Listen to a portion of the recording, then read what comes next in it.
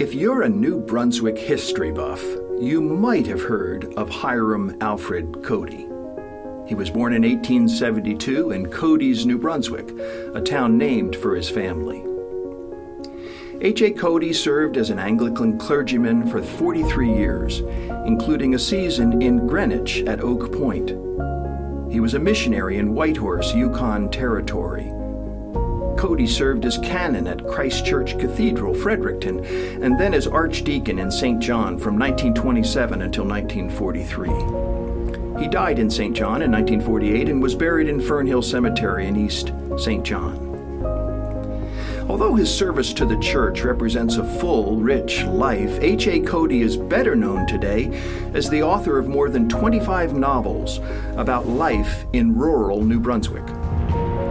In his day, he was one of Canada's best-selling authors. Cody wrote poetry and short stories, but is best known for his adventure novels, like The King's Arrow.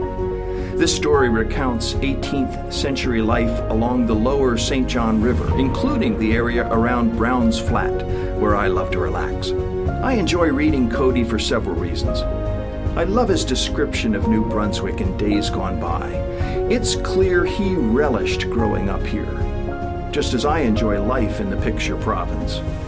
I also appreciate the way his writing celebrates the right moral choices. If literature shapes lifestyle, and it does, then Cody's writing will steer his readers in a good direction. I also love how Cody was at home in two worlds, the world of his neighborhood and the world of the spirit. This is what God wants for all his people, to be at home where we are, without losing sight of where we're eventually going. We can serve God while serving others, and can have a great time doing so. You've been listening to Dr. Steve Lennox, president of Kingswood University.